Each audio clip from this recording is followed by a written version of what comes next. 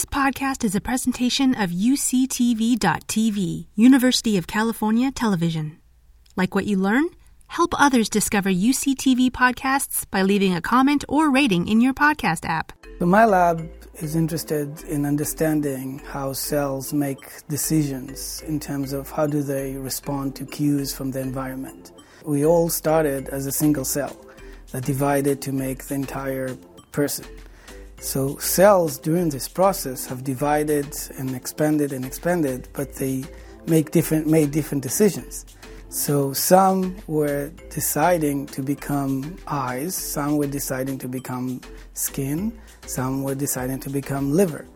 And what we're interested in understanding is how do cells know how to make these decisions and how to keep the right decisions. The idea is it was thought historically that during mitosis, the cell loses all of the machinery that tells it what to do, right? So you have a lung cell, you have a brain cell, they have the same genome, but all of the marks that tell the cell, okay, turn this gene on, turn this gene off, different for each cell type, those things that make each cell unique were thought to be lost during mitosis. The more and more we're investigating this, the more we're finding out that it's not that simple, that it doesn't just lose these marks and then regain them. It's actually a lot more complicated than that. I look at one of these bookmarkers. It's called a histone acetylation mark. A histone is just kind of a sort of an organizational protein. It's a piece of protein that the DNA wraps around, and it helps keep the DNA very organized and compact, or kind of open up in mitosis or interphase. It's like a structural protein, a piece of scaffolding. When cells go through mitosis, whatever stage they were at, they either both cells that coming out of it, out of the steps of mitosis, should have exactly the same information, or that one cell will go through one path and the other will go through another path. Mitosis is the process by which one cell becomes two. That is the very basic idea. Slightly more in depth, essentially the cell when it needs to split into two, the most difficult part of that process is the replication and splitting of its genome. That's probably the most complicated step. The genome is incredibly important, right? It provides the blueprint for basically everything that happens in our body. And actually one of my passions is really to figure out what it means, right? So the code is made up of ACGT, it repeats 3 billion base pairs, but what does each base pair actually do, and how is that code organized within the genome is really a giant challenge that me and many others in the field are trying to figure out. There are differences in how our genome is packaged within cells, so even though the DNA code itself, the ACGT, might be the same, other proteins that associate with the DNA also carry with them additional information that helps with the process of gene regulation, how our genes get turned on and off.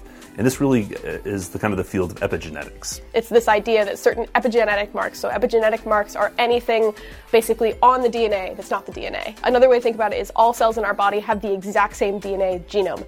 Everything that could be unique to each different cell type, that's the epigenetics. So epigenetic memory would be something like these histone marks or modifications staying on the genome at certain spots through mitosis, because then the cell has memory through its cell divisions. The way we look at these cells, the way we evaluate what happens, and we're combining multiple approaches.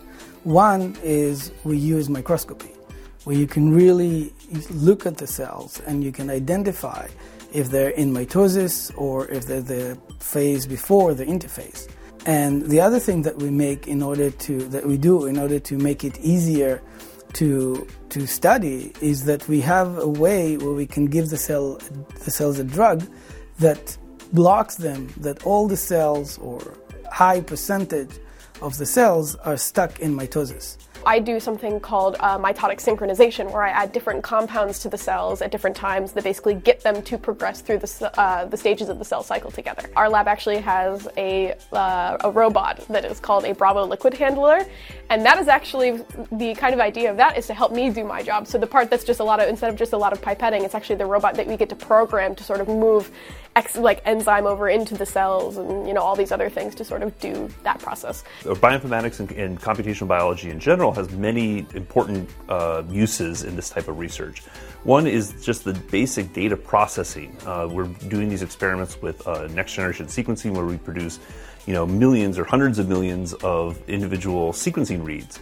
And these need to be processed. We need to figure out where from the genome they occurred, What do they mean? How do we take that information and actually make biological sense of it? So, there's many different steps here where bioinformatics becomes a very important cog in the wheel to figure out what's going on within the cell. Digitizing the information associated with the genome here, getting data into the computer allows us to do many, many more things that we can do just in a dish. For one, we can apply lots of different programs to mine through to find patterns. Actually, I would say another thing that's very important here is that we can take that data and actually compare it to other data that's in the public domain, right? So we can take the data that we produce and compare it to what countless researchers have done over the last decade and look for additional patterns. So it's kind of like you can go to the library to kind of save yourself months of research by looking up what other people have done.